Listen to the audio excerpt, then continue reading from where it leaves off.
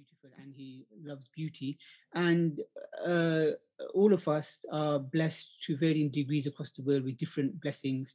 And we should enjoy the blessings. They are there. God has given them to us. We enjoy them, but we also use them, as you said, in beneficial ways. Absolutely. Wealth and blessings are not there for us to hold on to and be possessive over.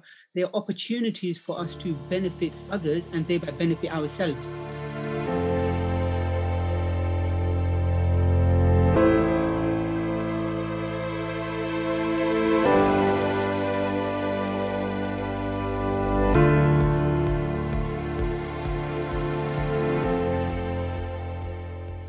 Welcome to the With Saiyyidah podcast, brought to you by the Centre for Belonging and Understanding. The podcast that brings to you stories of lived experience that you might not otherwise encounter. This is a podcast that encourages you to cultivate belonging and understand others. I'm your host, author and coach Saiyyidah Zaidi, and every episode I'll be asking a new guest to share their story. Today's guest is Hasan Pandor. Hasan and I met at the Oxford Centre for Muslim Christian Studies Summer School in 2019. Hasan is a student of knowledge in terms of Islamic studies, and he's also a research assistant at SOAS. So welcome to Hasan Abdullah. It's really interesting because this is a guy that I've known for a couple of years. But the first time that I saw Hasan, I was like, how comes I have not seen you before somewhere in my life? Because you're just so full of knowledge, so articulate, and you're able to take kind of quite complex subjects and say things as they are in a way that is both balanced and interesting and kind of makes you wonder, spend a lot of time about the questions and what you're posing and kind of like think, well, what can I do to help to solve that challenge and that problem that is presented in front of me? So welcome, Hasan. Thank you, Saiyyidah. Thank you so much. It's an absolute pleasure to be here. Delightful. It's always a pleasure chatting to you. It's really always very interesting conversations and we always learn so much from each other. Thank you for the very generous introduction. I actually have to say that where you see balance, I always think I'm going over the edge and going too far. And I'm always kind of like trying to say, oh, have you overstepped the mark again? Oh dear. But it's reassuring. Like, actually, I did find some of the stuff you fed back to me on very reassuring that, okay, so if somebody like you happily is seeing a balance and not seeing me overstepping the mark, then that's good. Okay, I'm still in the safe zone. I haven't blown it yet. So yeah. It's funny, there's a friend of mine, kind of there, Bisi Alimi, and basically he presents himself as the angelic troublemaker. And that's a phrase that I've heard before several times. And I always think that I'd like to surround myself with angelic troublemakers. And maybe that's kind of what you are as well. I really like that term, angelic troublemaker. Wow, that's nice, man. That could work very nicely because I do think I am I can be definitely a bit of a troublemaker in conversations. To be honest, last night I had a very nice catch up with my siblings and my uncle after a very long time. It's just in a setting, in a conversation where I'm at ease. I do like to probe, and I do like to take in lines of inquiry or conversation as far as possible. And my uncle yesterday, he's quite argumentative type, which is fine. So and not all of his arguments are so good. So it's great to like thrash it out with him, and also with my sister. So I love this phrase. I'm gonna keep that. I'm making my profile name or something at some point. Wonderful. So Hasan, we met at the Oxford Centre for Muslim Christian Studies Summer School in 2019, was it? It feels like so long ago. Eons ago. Yeah. Yeah, so much has happened since. And I was wondering, what was it that kind of prompted you to join that summer school? Okay, so I saw an advert for it on a billboard in a college which delivers Islamic courses, and I was there studying a super interesting course on the principles of faith or law, principles of Islamic law, with an absolutely wonderful teacher, Syrian teacher. And yeah, I can talk a lot about that subject because it's something I was very passionate about then. And this, I just can't express how joyful I am that I was able to do that course with that teacher, to have such a amazing comprehensive overview. But that's not the point. That's not the question. Okay, the question is, right, I saw it in that college. Okay. And I thought, okay, here's a residential summer school. Was it 10 days, I think, maybe? Let's just say 10 days. You can correct me. And it's on a topic which I don't know so much about, Christianity. And for me, it's just a case, this is an opportunity for me to learn. And that's the driving factor. Because first of all, what's interesting is I'm when, like, let's talk about, okay, I'm going to a Christian Muslim summer school. It's a residential, it's 10 days, and I'm going as a Muslim, but I know that I'm out of my depth in terms of speaking, in terms of theology or religion. So I'm not going there able to shine light on everything that anyone might want to ask. That's not the point. The point is I'm going there to try and benefit myself as much as I can, and kind of, it's an opportunity for growth. So learning opportunities, growth opportunities, is always, you're always looking out for these kind of things. And I thought this could be really good. And I'm happy to talk about this for hours because it has been really, really good. And we just mentioned now that it seems like eons ago. But the great thing is that with our really lovely cohort of people that we've had, we are still in conversation almost daily, I could say. But we are in very regular conversation. We're still having deep conversations. We're still inquiring. We're still learning. We're growing together. So this our cohort growing as a unit over the years, and also we've got a reunion in December, don't we? Yeah. So we keep going back. So even after the summer school, we went back in December. We went back again, I think, early 2020. We're going back again this year. So it's a relationship, and actually this is really valuable for me.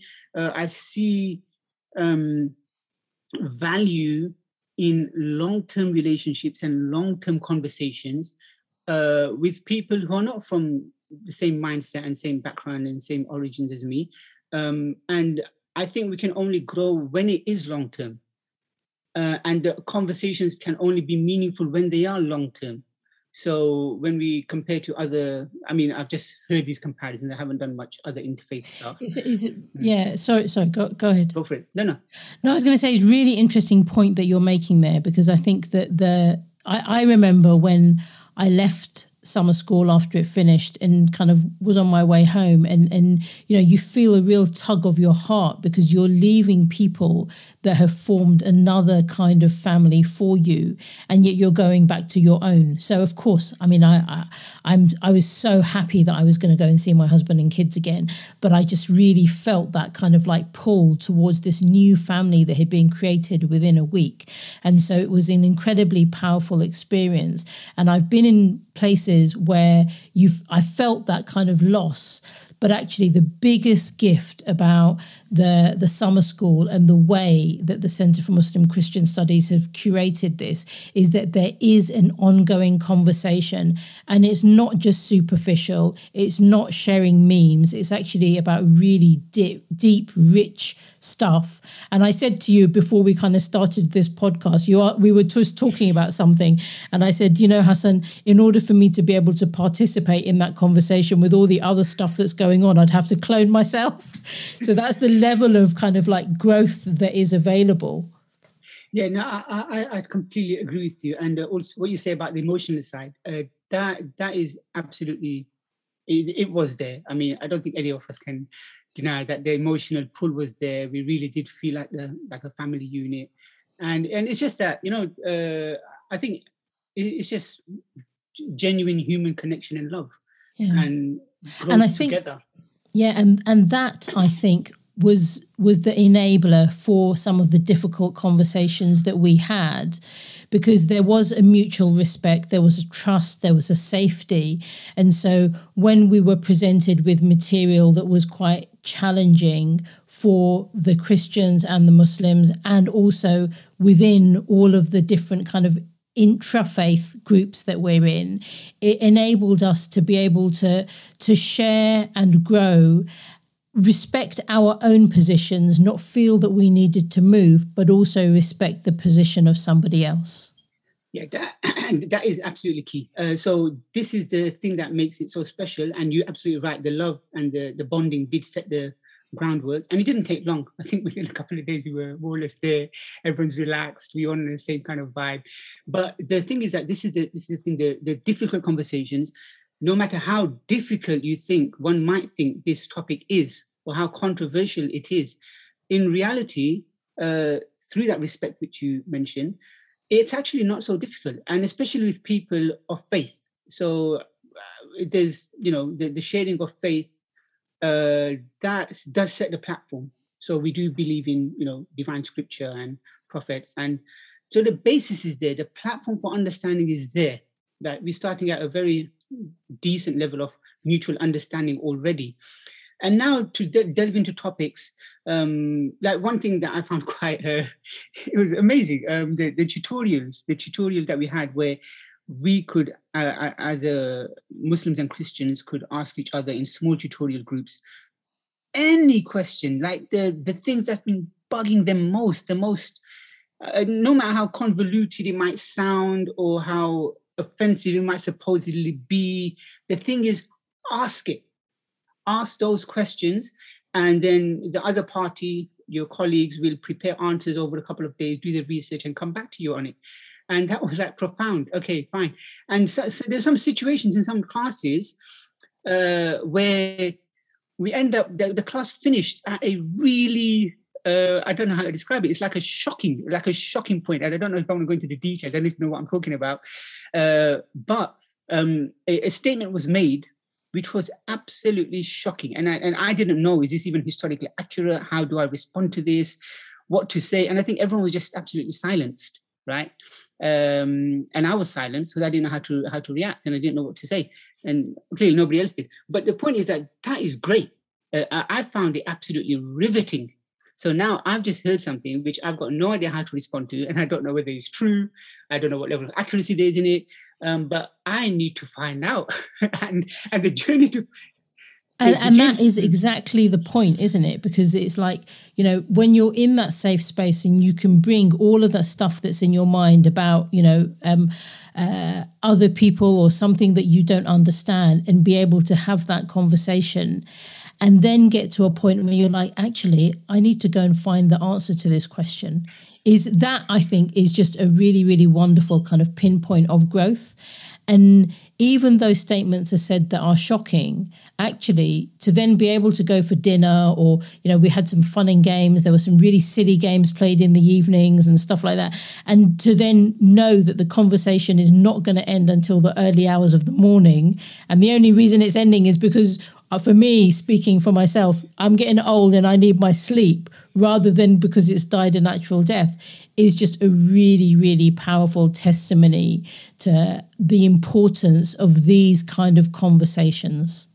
Yeah, and the 100%, and that is the beauty of it. We did. The class ended, and everything's great. We're having a wonderful time at lunch and whatnot, and there's no problem. This is the thing. There's no problem there when the trust is there, the confidence is there, the mutual respect is there.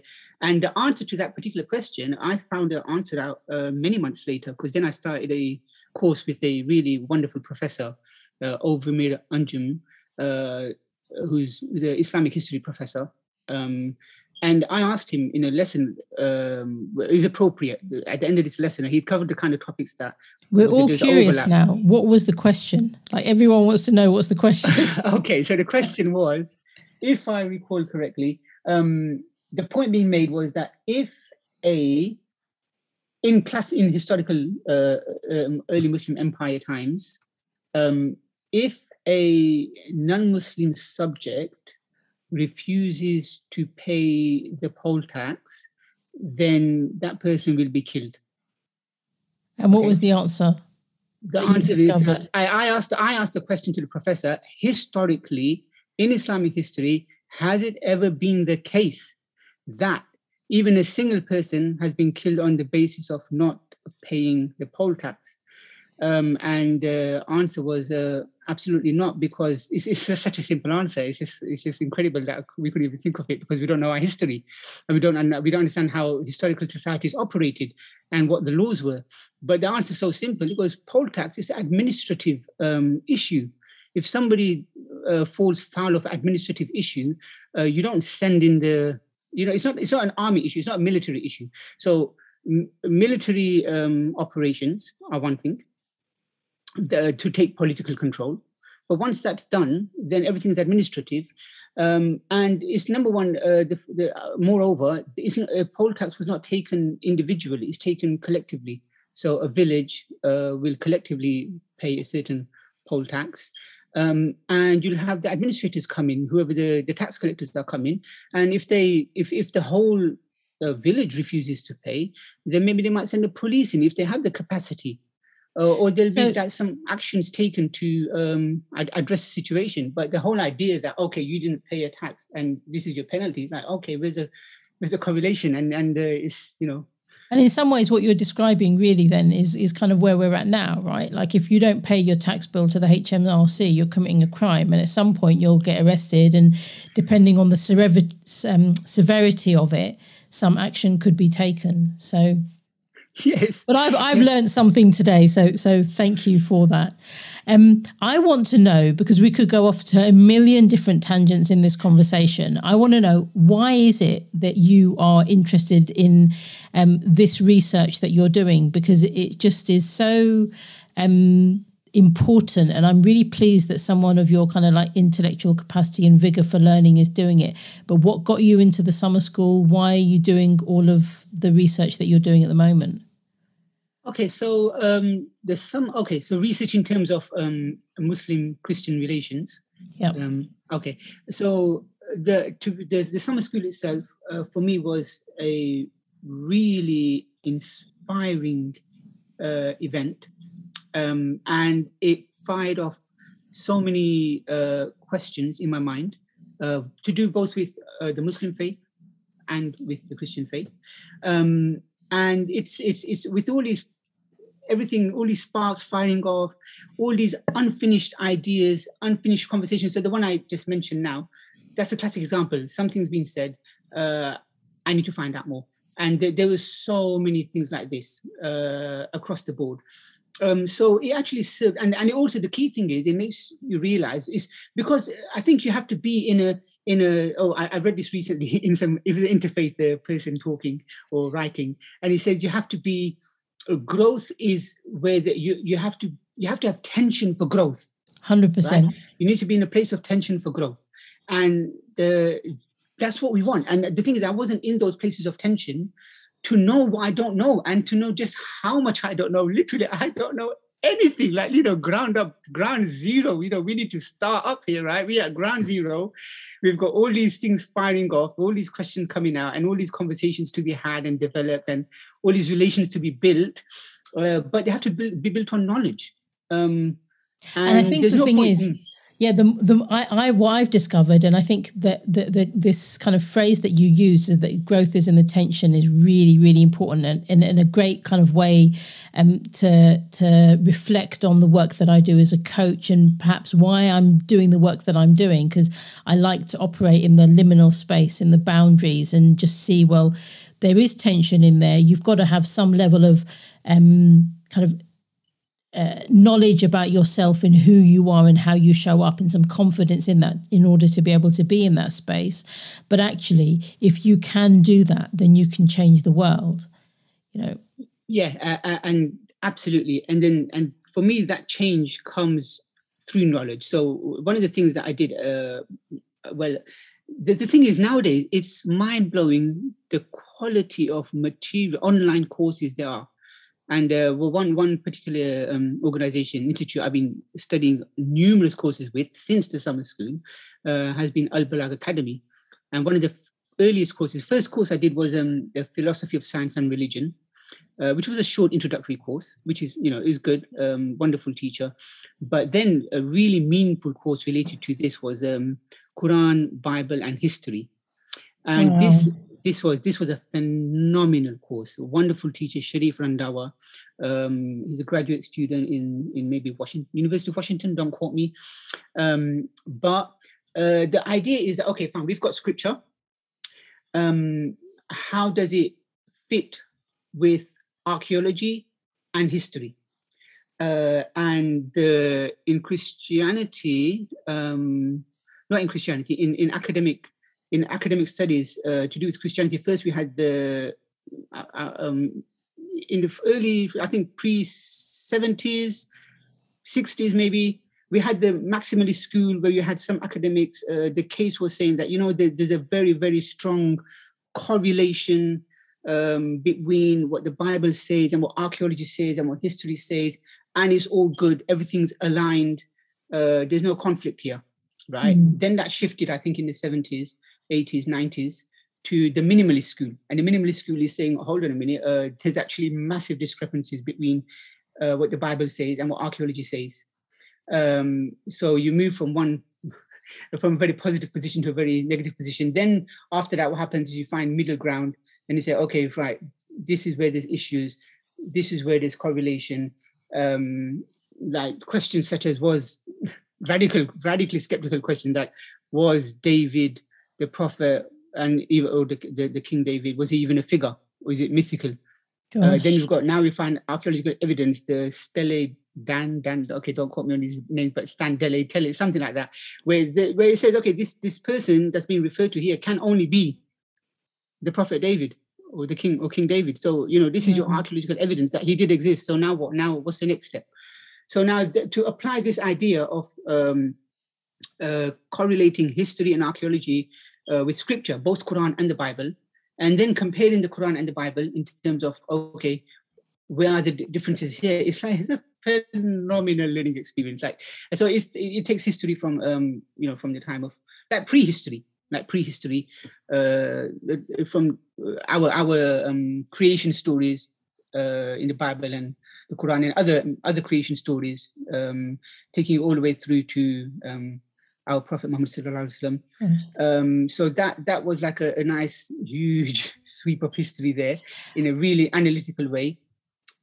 Sorry, you wanted to? Yeah, no, it's interesting because what I'm hearing is that whilst the study is quite rich and exploring different kind of texts and different contexts, actually it's about what is the shared experience. So what are the areas of commonality and how, and as well as the areas of difference, and how do we kind of learn from that? Yeah, we need to see, one thing is we need to be committed to facts and truth, even though there's a difference between them. And really, we have to be truth seekers. So all of this, everything we do is in the spirit of seeking truth. And we, obviously, as believers, we have our biases, but we need to be aware of our biases and put truth as the ultimate aim. And all of this is an exercise in... It's only through understanding that we're going to get through to truth. And it's only through this kind of inquiry and comparison that we're going to be, either we're going to say, okay, you know what, I'm very happy with what I believe. And I actually now understand why I believe what I believe. And I understand where it fits historically and archaeologically and, and my spiritual experiences accord well.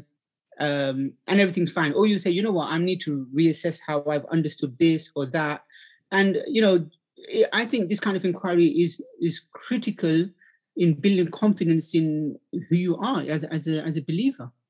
It's interesting that you present it like that, because I've always taken the view that we're kind of essentially told, don't follow practices because your parents did it, and so it's about asking questions.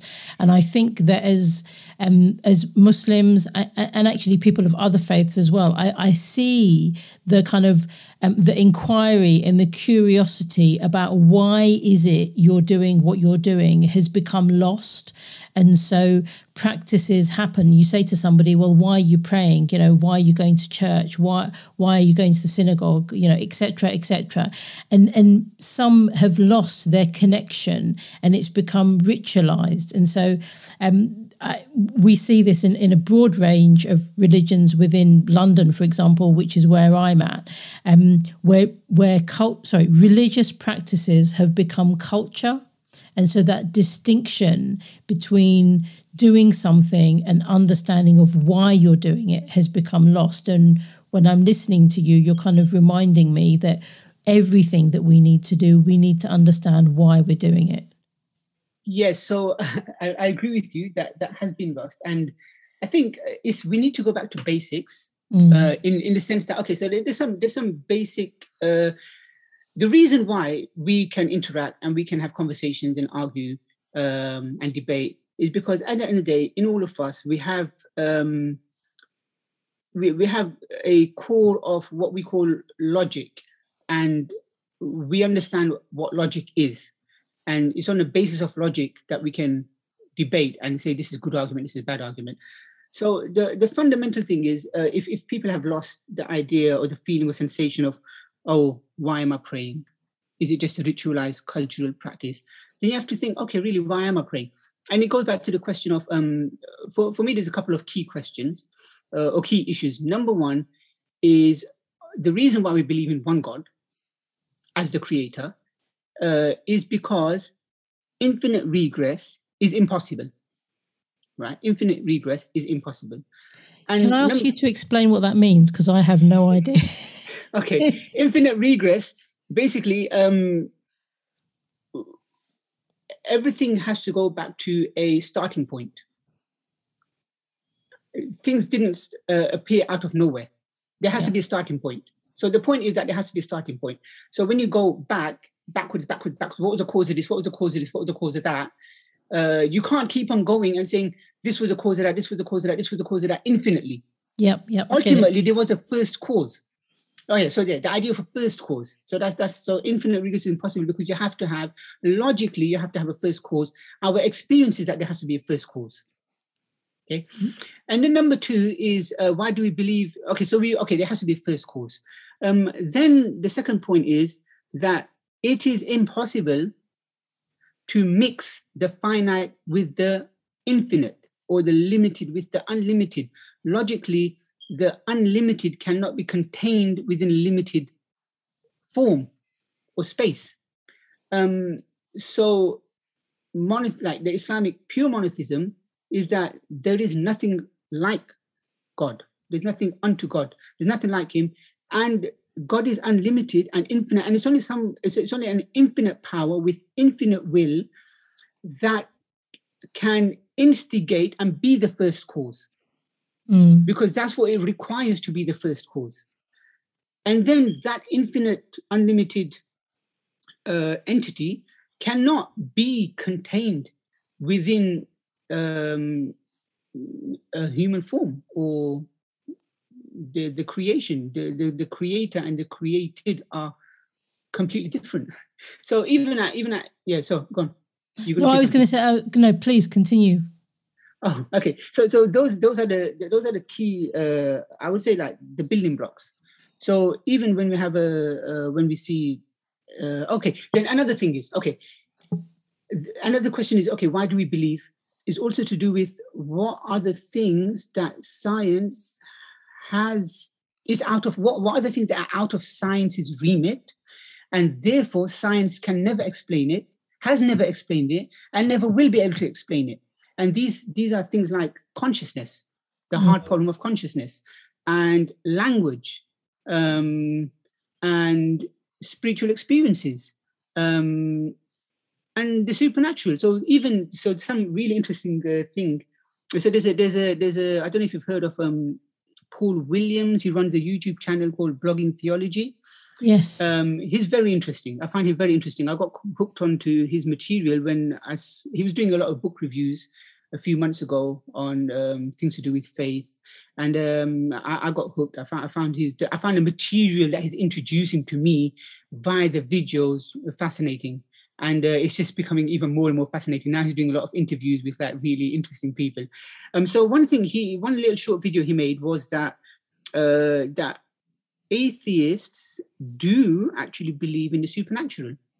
And one of his most recent videos, maybe I watched it a day or two ago, it was a test, I think, conducted in Finland, where people of faith and atheists were hooked up to some kind of sensors which detect anxiety, maybe to do with the sweat.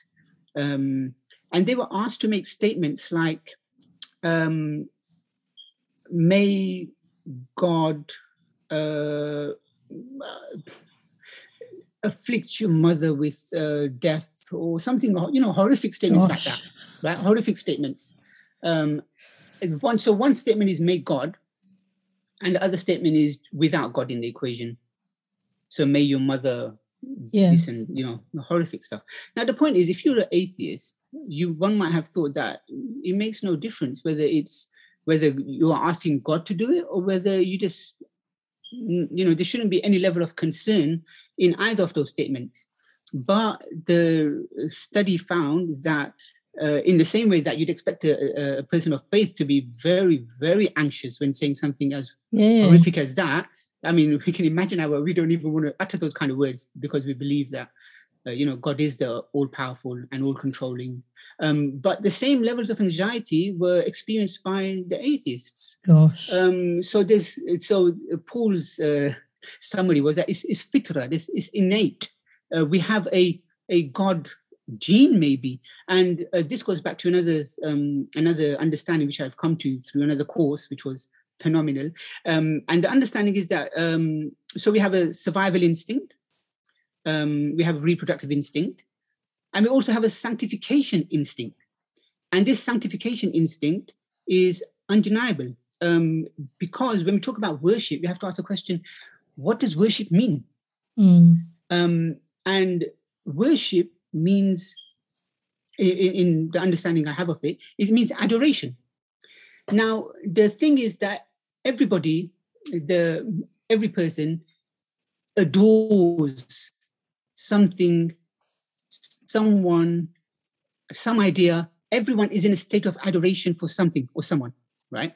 Now, the point here would be that worship is to say, why are we focusing our energies and devotions to the created rather than the creator, which is even more worthy or the most worthy of adoration, even to the point of exclusively worthy of your adoration. So then, which is not to say you shouldn't love or adore things because the good things of the life are for us to enjoy.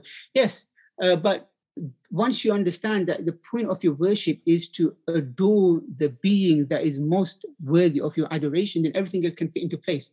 And you're not being pulled this way, that way by all these competing things competing for your attention and for your love and your devotion. And, you're not being so easily seduced by the lesser material things that would otherwise, attract your attention. And it's interesting because, I mean, the first thing I want to say is I hope you can send us a link to the research for that and perhaps even that particular podcast, because we can link to that in the show notes. And then the other thing that I would say is that there's a really interesting kind of other conversation we could have just about, the kind of desire for materiality, and is that a good thing or not? Because my own view is that if you're able to, then actually having material possessions and desiring for nice things is not necessarily a problem if it's within your means, if you're not causing any harm to anybody else, if it's ethical and all of those other bits and pieces, but also if you're using that as a tool in which to perhaps even increase your appreciation and adoration of God. My own belief is that I don't think that I have not yet seen anything in Islam that actually requires people to live in poverty or to not have nice things. And I say that because that is a huge misconception. And I just think sometimes people think that, in order to be holy, you've got to like completely ignore what is available to you in this world. And my view is we use the things that are in this world as a form of worship.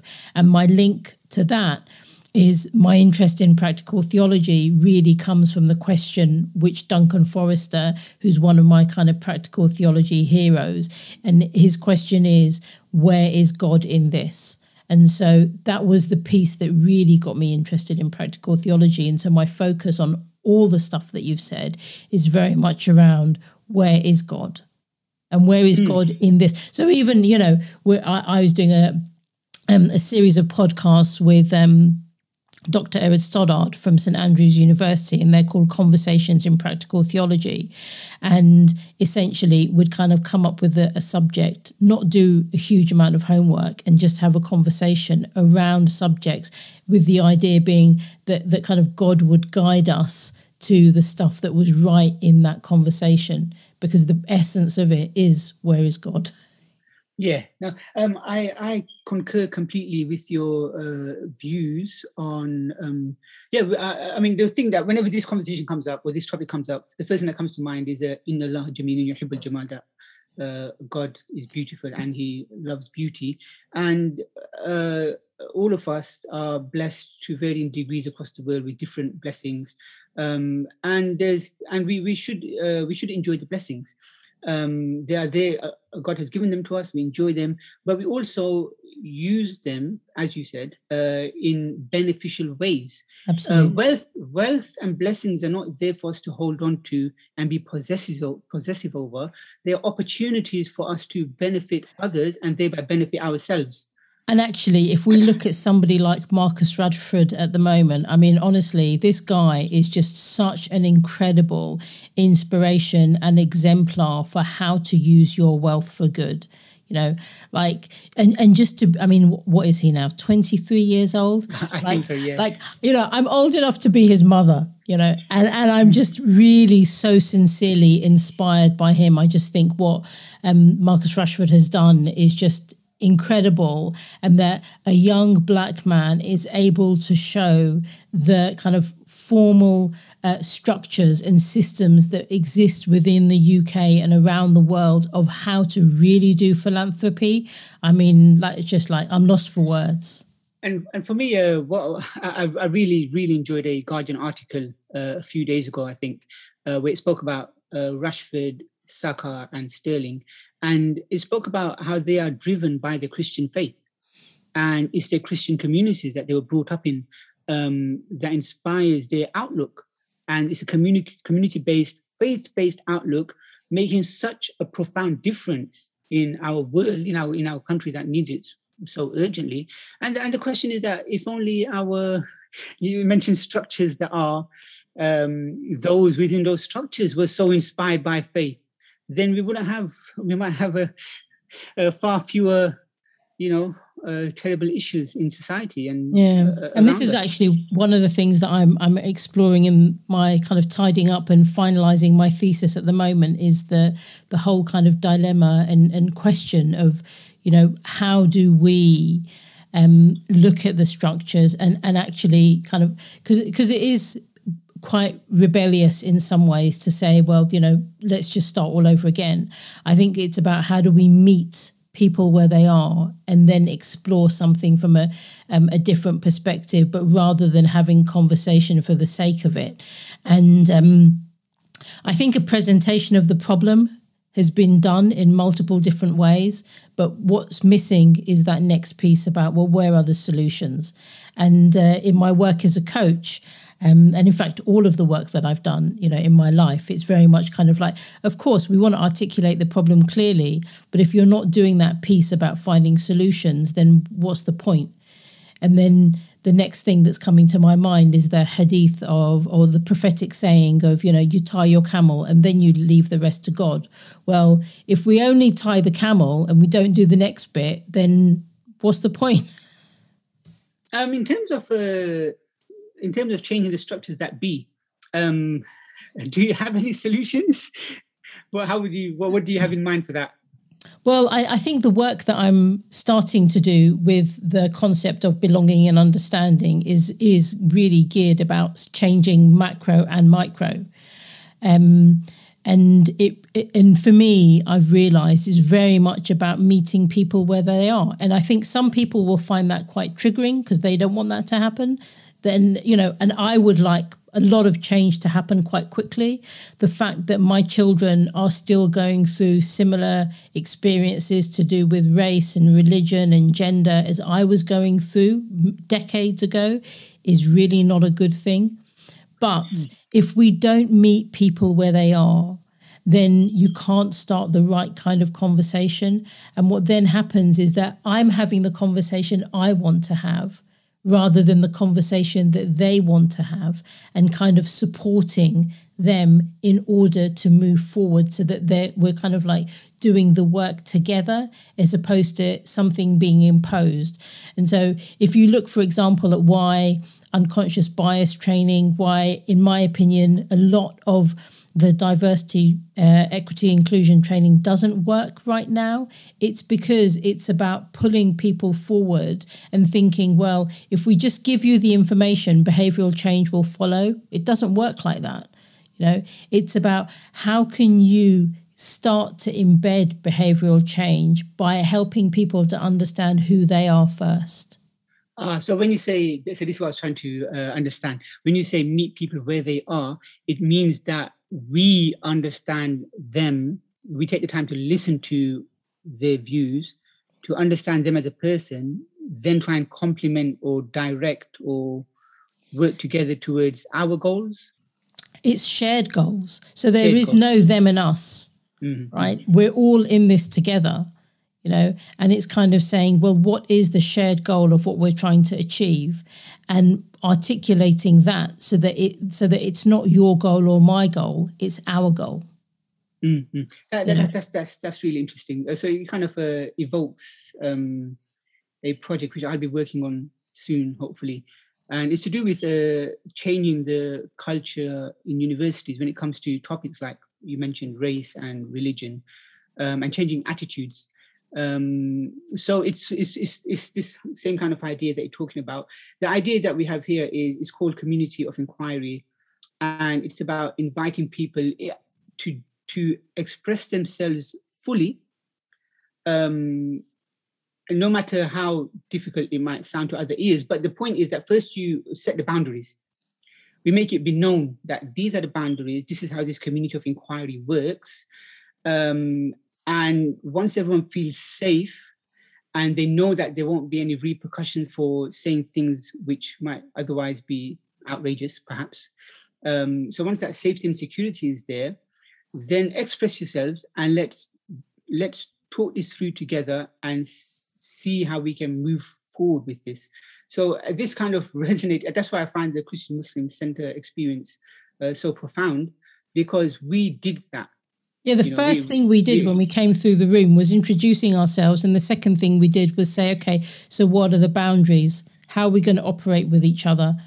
And, by the end of day one, you're all kind of sitting thinking, well, I've known you guys for my whole life. And clearly that's not the case. Yeah.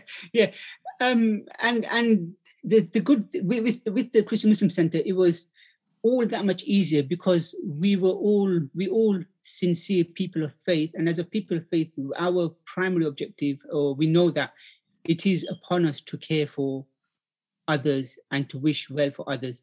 In a university setting, perhaps not everyone has that same kind of mindset, so it might be more tricky to navigate. It's interesting, but because I would argue that I think I know a number of people of faith, but they don't have a religion, right? And so maybe what we're trying to say is that, do you understand what you stand for? Because if you do, then it's easier to articulate. Yeah, so maybe it's about making people aware of that. Yeah. That through having these views, this is what you are standing for, and is this something that you're comfortable with? Do you want to reassess it? Shall we look at it from a different angle? So just inviting those conversations, having those conversations, And basically having that kind of the level of free speech that's required to tackle, to talk it through and tackle it. Because as long as people feel inhibited, progress is limited, which rhymes quite nicely there. Yeah, and actually that's a good kind of writer down, because I think we have lots of conversations about, you know, freedom of speech and freedom of identity and all of these things, but actually some of it is, I think, freedom within a contained environment, so within the space that you're in. And so sometimes when people have got something to say that might be a wee bit controversial, rather than being able to express it out loud and have that conversation to unpack what it is that they're trying to say, it becomes internalized. And then that internalization of that actually can lead to aggression. It can lead to, difficult kind of actions and responses to people that are different. And so this kind of community of inquiry, that work that you're doing, for me is really, really significant and very much kind of like in line with some of the appreciative inquiry work that I'm doing along and facilitating, but doing it in a way that is not just about the kind of academic approaches to things, but doing it, taking that and applying it to a real context and saying, how do we adapt it to make it work, rather than tick a series of boxes because this is what the academic paper says, or this is what would be done by a professional organization. Because sometimes those things just don't work, and there's a kind of layer of an adaptability that's needed before you can really use that material. Yeah, no, I completely agree with you. And part of that is to be able to have those conversations with people who are different and of different mindsets, as opposed to what might be known as being in your own bubble online and locking yourself into these spaces. You need to break out of these spaces and be able to interact and have the confidence to interact. And that's where our parameters and boundaries come in, to give them that confidence. But on a slightly different note, on a more structural or organizational level, another really interesting project I was involved in was in how the university world can understand and work with, well, mutually, how both the university world and the world of Muslim or Islamic colleges in the UK, how can they work together for the betterment of each other?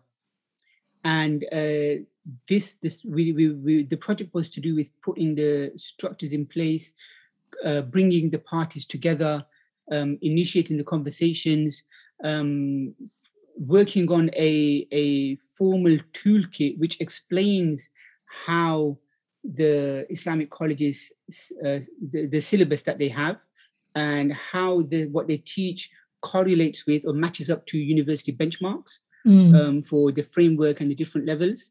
And once things are mapped out, and universities can understand, okay, using our framework, our reference or framework, this is how their academic, their syllabus fits. And this is where they are at each level throughout their 6-year course. And this is where we meet, and this is where we don't meet. And this is where we need to work on things, where the Islamic college community needs to work on their syllabus in this way. But the benefit is, one of the main benefits, hopefully, when the goal is that once this understanding is there, then graduates of the Islamic colleges can gain direct access to masters because their learning has been recognized and accredited. And this also creates, and even for if they want to start a completely different new topic, you have to start at an undergraduate level, that's also fine. But the acknowledgement is there that the training and the learning you did in your Islamic colleges is rigorous, it's academic, it matches these standards. And maybe we might need to have a bridging course. Maybe we might need to work on some aspects. But at the end of the day, we can work together. And the university community will benefit with influx of other students with a different heritage, we can contribute and enrich conversation. And this is something that we learned. I was at the University of Birmingham at a workshop, and this is what they were saying, that we have a local Shia college, and the students, they are coming into our classes here as some kind of maybe a shared module exchange or bridging program, however it was. But he said the fact that these students are coming here, they enrich the classroom conversation so much. Because yeah, I mean, it's really interesting, because what you're describing in some ways is, and I looked at this kind of like way back when, at the beginning of my doctorate, but it's just, you know, how have the Christian colleges formed the connections with the universities? And of course, some of that is historic, because the UK predominantly has been a Christian country. And so now that Muslim seminaries are starting, those links that are starting to be formed is really important, because I would argue that even today, actually, where is Islamic studies within the existing university framework? And it's very much kind of like within Asian studies or East African studies, or it's a kind of like got an Orientalism bias. But some of this stuff is now starting to change. And having had a look at the report and some of the work that you've done, I think is really quite... it's pivotal in moving that forward.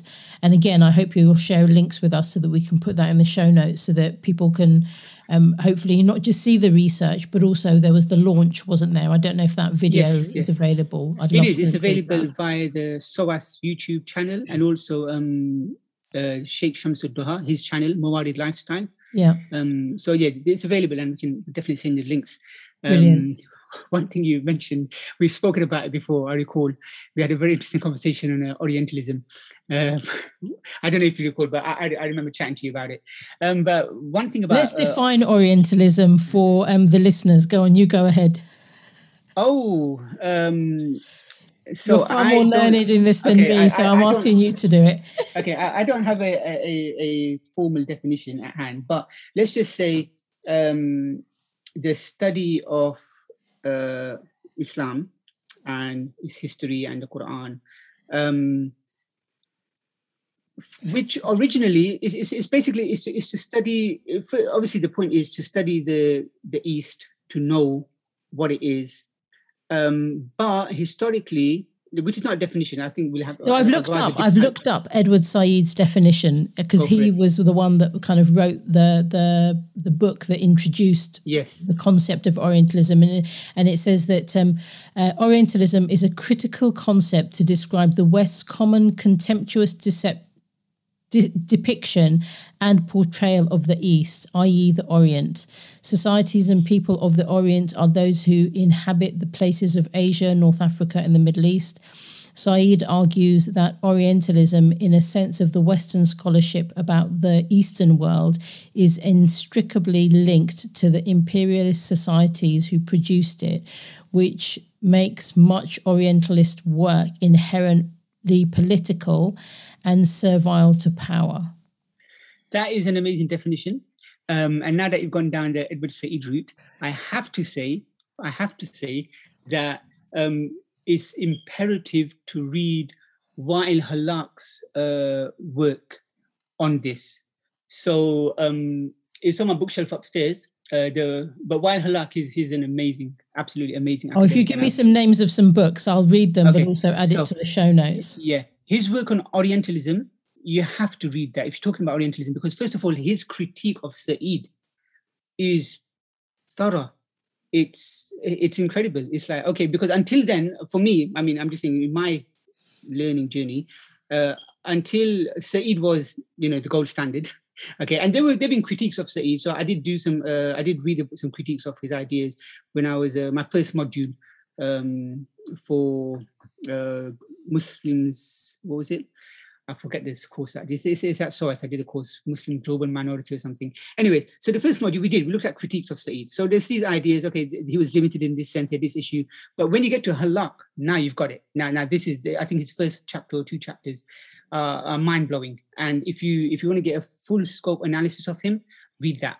Okay. But the reason why I brought Orientalism up is because whereas previously, there was radical skepticism involved, and it was just scathing critiques with profound biases against the East and against Islam and Islamic religion, the Muslim faith. That kind of radical skepticism has eroded, and the worst skeptics have even recanted, or what's the word? They've retracted their views. They've retracted their most radical skeptical views, where they're trying to delegitimize, or trying to say that the Islamic faith and the Quran doesn't stand on its own feet. Whereas now the academic research and the people that work in this field, increasingly it's become evident that historically and archaeologically, all the claims that the Islamic tradition have made do live up and match up. And so the gap that there was, whereas once upon a time, the Islamic tradition of learning and their heritage and the Orientalist outlook was, miles apart, they're increasingly growing closer and closer together. And it's really fascinating when you look at, the academic research being done today, the most recent publications coming out, and when they analyze the Quranic text and they bring in to it the latest archaeological findings or the latest research on the rabbinic tradition or on Christian tradition, and they marry them together and they look at how they interact with each other, and that interaction brings you a fresh and really appealing and interesting perspective. So now you can understand the Quranic text in new ways, literally, because of the new knowledge that's been brought to it. And I think that a lot of that, in my view, is happening because people are kind of going into academic research and kind of finding a way to be able to do it despite some of the structures kind of making it a wee bit difficult. So, for example, for me, I didn't know I wanted to do a doctorate in practical theology, but I knew what I wanted to research. And so all of a sudden it's kind of like, okay, so this is the landscape. How do I find my place within it? And I think that with some of the research that is now being done, perhaps the journey will be easier for people because it'll be the pathway to research and study will be a lot easier or more accessible. Definitely. And one major contribution, I think that's really helped as well, is graduates of British Islamic colleges have increasingly been entering academia. Yeah. And like I mentioned before, the heritage, the knowledge, the perspective that they bring to academia really enriches it. And they have the capacity to marry and show how the two interact in a profound way. Because it's interesting because if you look at Matthew Said's book, Rebel Ideas, he speaks about why there should be diversity of experience and opinion and, and cognition and things. And when you do that, that's where real growth comes from. Yeah, definitely. And I think it's easier for a graduate of an Islamic theological college to grasp and master the academic world than it would be for an academic to get to the depths of the Islamic tradition required to fully appreciate it and then to apply it. Because my experience, I suppose there'll be linguistic barriers in the first place, There will be. It takes an immense amount of commitment and many, many years. So, I mean, my experience has been that let's say we commit 6-7 years, right?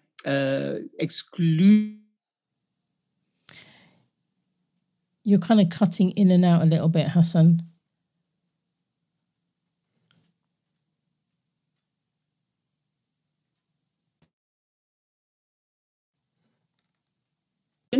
Yeah, no, don't worry. Let's keep. What were you saying, Hasan? Yeah, sorry. So I listened to a talk yesterday by Sheikh Abdul Hakim Murad, and it was titled "Riding the Tiger of Modernity." And it's a very interesting talk. So the question is like, can we literally ride the tiger of modernity? Or is that possible? And further into the talk, he talks a lot about this, the depth of tradition and what it offers, as opposed to the superficiality of modernity and the surface level crises that modernity seems to continually bring. So it's always a crisis after crisis after crisis, but it's all very surface level. Whereas the depth to tradition offers, it gives you the stillness, the calm, the understanding, the rooting, the grounding, for real progress. So yeah, go on. Yeah, no, and I think that's probably why we as society are going back to things such as, meditation and mindfulness and being still and all of those other things, because it's and even the simplicity of something like meditation. When I was doing my master's in applied positive psychology, my research was about how can you use a 60-second mindful experience to then help you to increase your focus and concentration in prayer. So it's kind of like these tools and techniques are coming back. And I think that is a good thing, because they're kind of grounded in all different forms of spiritual experience. I completely agree. And people do need to switch off from our constant stream of distractions. Yeah. And I think this is something you talk about. I mentioned to you that I listened to a few of your podcasts yesterday in preparation for today, and you do talk about this. It's that being one of your one host call it presentism, I think, but being in the now, appreciating where you are at the moment, and as you say, today is never going to come back, so making the most of each minute or each hour. So maximizing your time. And the way to maximize your time is of course, to know what you value and what you want to do with your time. And also, as people of faith, we have to prioritize Allah. And the way, this is a really interesting point, which I picked up. It's to do with sincerity. And the idea is that we have different motivations for any task that we do.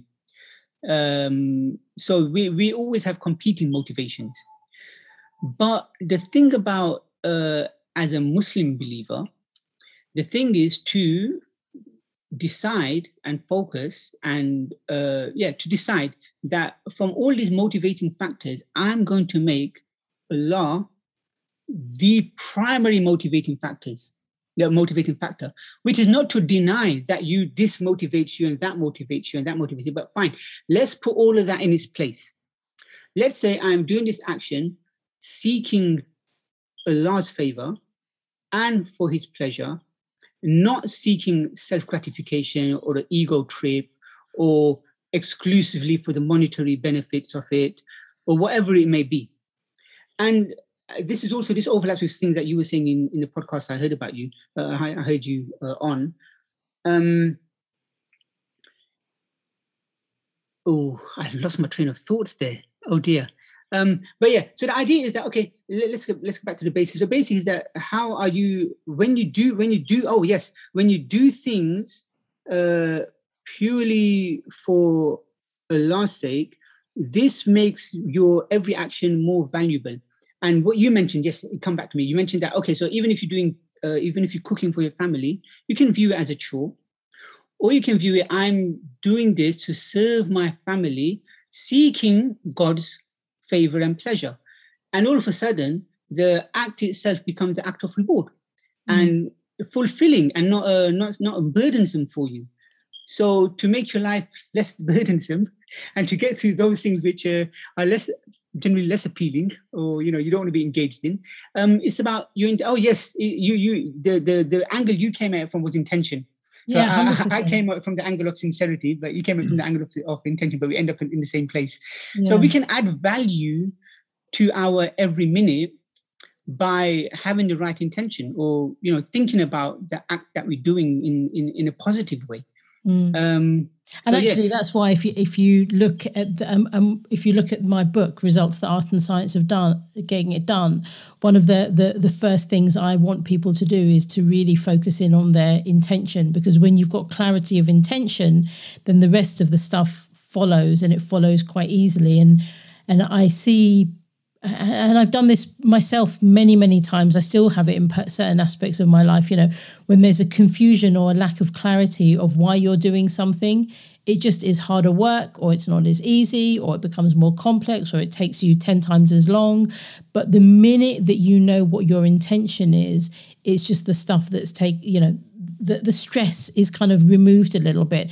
And just coming back to your description, because I'm very open. I love cooking, but I really don't like the mundane aspect of cooking. And so I had to really kind of shift how I approach that within my mind, because, literally cooking day in, day out is a bit of a chore. But when you realize, for me, when I realize I'm doing it as an act of service, and so coming back to your description about the layers of sincerity, it's kind of like, of course, I would love to view everything that I'm doing as being in service to me, worshipping God. And just a quick aside, for those who don't know, Allah is the Arabic word for God. So when Hasan is saying Allah, he's saying God. And so when I view that everything that I'm doing as an act of worship, then that box is kind of ticked, right?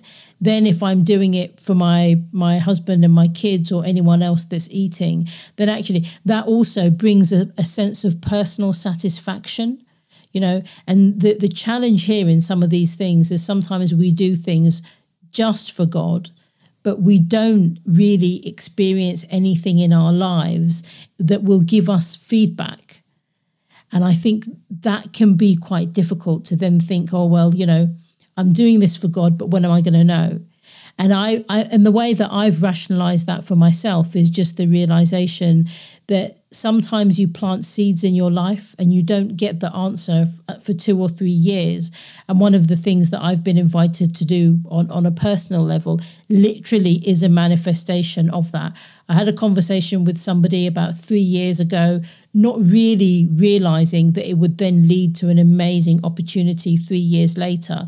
So you kind of do it and then just leave it and don't intellectualize too much about this stuff, because otherwise you get caught up in your own, well, where's my sense of satisfaction? And anyone who thinks that I'm being quite strategic about it, maybe I am, but actually maybe I'm also saying the things that you're hearing and you're kind of feeling, but no one else has said them, because we don't just do things for the sake of doing them, and how are you receiving that feedback? Yeah, no, I agree with you. And the thing is that, okay, so the sense of self-satisfaction, that is absolutely valid and natural, and it's reaffirming, it's reassuring, and that's how we build relationships with each other. And it's very important. One thing which I like that you just mentioned is the idea that, for me, in my life experience, things will happen in its own time, in the right time, when it's meant to happen. And it completely resonates with me what you said, that you did what you did, and maybe you had a goal there, maybe you didn't have a goal, or maybe you have a goal now, but it's not being fulfilled for you at this moment. But maybe I didn't even know what the goal was. I just kind of surrendered to the conversation, right? Yeah, exactly. But things will happen when they're meant to happen. And in any situation, you have to just embrace the situation that you are in at the time. And when the outcome comes, then embrace the outcome as well, and make the best of it. And Philip Merry is somebody that I've got a podcast with as well. And he speaks about the concept of synchronicity. And I just think, that's a really, really wonderful way of explaining this, because it's kind of like you do something without... Of course, you want to have the intention, and that piece, I think, is about me. For example, let's talk about me as a subject. What is my intention in doing something? But I do that and then just kind of surrender the rest of the stuff. And that's where synchronicities come in. And you know, as a person of faith, I would say that's where God's intervention comes in. And it's kind of like then allowing the space to see, well, how is this thing going to pan out? Because sometimes it will happen quicker than I want it to. Sometimes it will happen painfully slowly. But at the end of the day, as long as there's not too much attachment to it, whatever's going to happen is going to happen. And I've done my bit. Yeah. That is the faith perspective. One thing about faith that I found profoundly beautiful is that, yes, we view life as a test, and we don't expect everything to be an easy ride. But what's really profound about it is the idea that whatever your situation, if you're in a great situation and everything's going right for you, then the appropriate response is gratitude and profound gratitude, and to acknowledge that these are God's blessings and favors. And equally, if you're in a less appealing situation and times are difficult, then you still attract the same reward and favor from God, but this is done through patience. So whether you are exercising patience for God's pleasure rather than complaining and saying that, oh, this is a terrible time and whatnot, but you accept your situation, you try to make the best of it, and your patience is rewarded as per our faith. Yeah.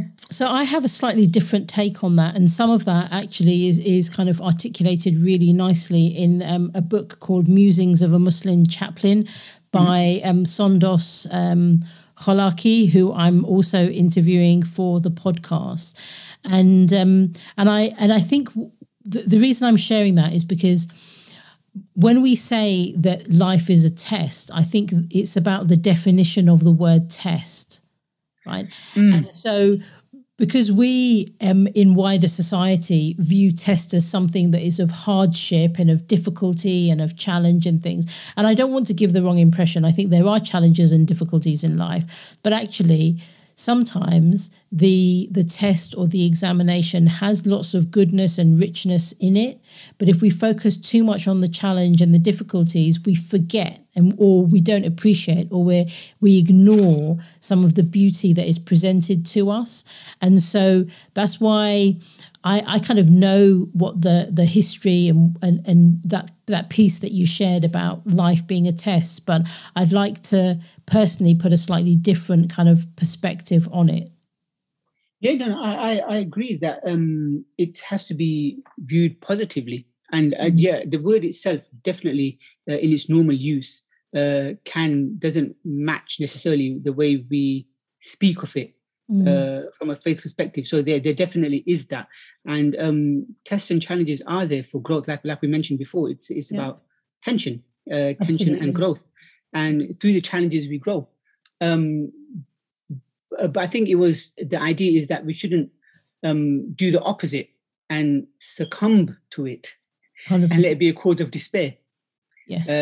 So yeah, it's having that positive response to it. But I fully agree with your elaboration.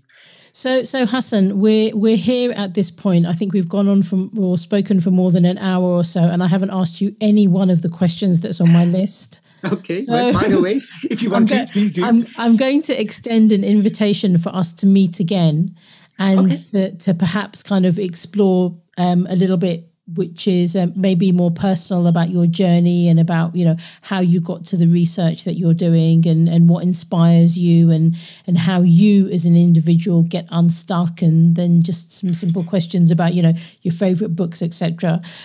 So that's an invitation for us to hopefully meet again in another With Saiyyidah conversation. Absolutely. It's a pleasure. Thank you, Hasan. And as we wrap up, I would love to know, where can people find out more about you and the work that you're doing? Well, the unfortunate short answer to that is they can't, because I'm not out there. I don't use social media, or I don't do anything. I'm not active in that sense that normally people go to YouTube or Instagram or this or that. But we can find out about your research from SOAS, right? So you've got Yeah, so this is not. It's I think it's not my research. It's just the projects that I've been happily involved in. So in terms of the UMSEP project, the universities and Muslim seminaries project, we had the report launch, as you mentioned. And what we can do is, if you send me a list of the things that we referred to that you'd like links for, I can forward you to them. We can send you the report. We can send you the YouTube the launch. It was actually it was a really good launch, and the speakers we had and the contributions they made were amazing. It's excellent. I think we were all incredibly happy with the launch and how it all went. So yeah, that'd be nice. In that respect, that'd be great. Just let me know what links would you like to have, and I'll send them over. Brilliant, because I think that you've got a lot of people are going to be very curious about what they've heard you say, and will want to find out a little bit more about the research projects that you're working on. So to give them that opportunity will be a huge gift. And I just want to say thank you so much. I mean, what a rich, invigorating conversation for me, and I can't wait to have you as a guest again. So thank you again, Hasan. Thank you, Saiyyidah. Jazakallah khair. It's always a pleasure chatting to you. It's lovely, how we resonate so well, our ideas, and how we, further each other. So, thank you so much. Shukran, jazakallah khair. Barakallah feek. And it's about being in that place of growth together, right? So that's where we are. Indeed. Thank you. Okay, all the best. Okay, ma'assalam.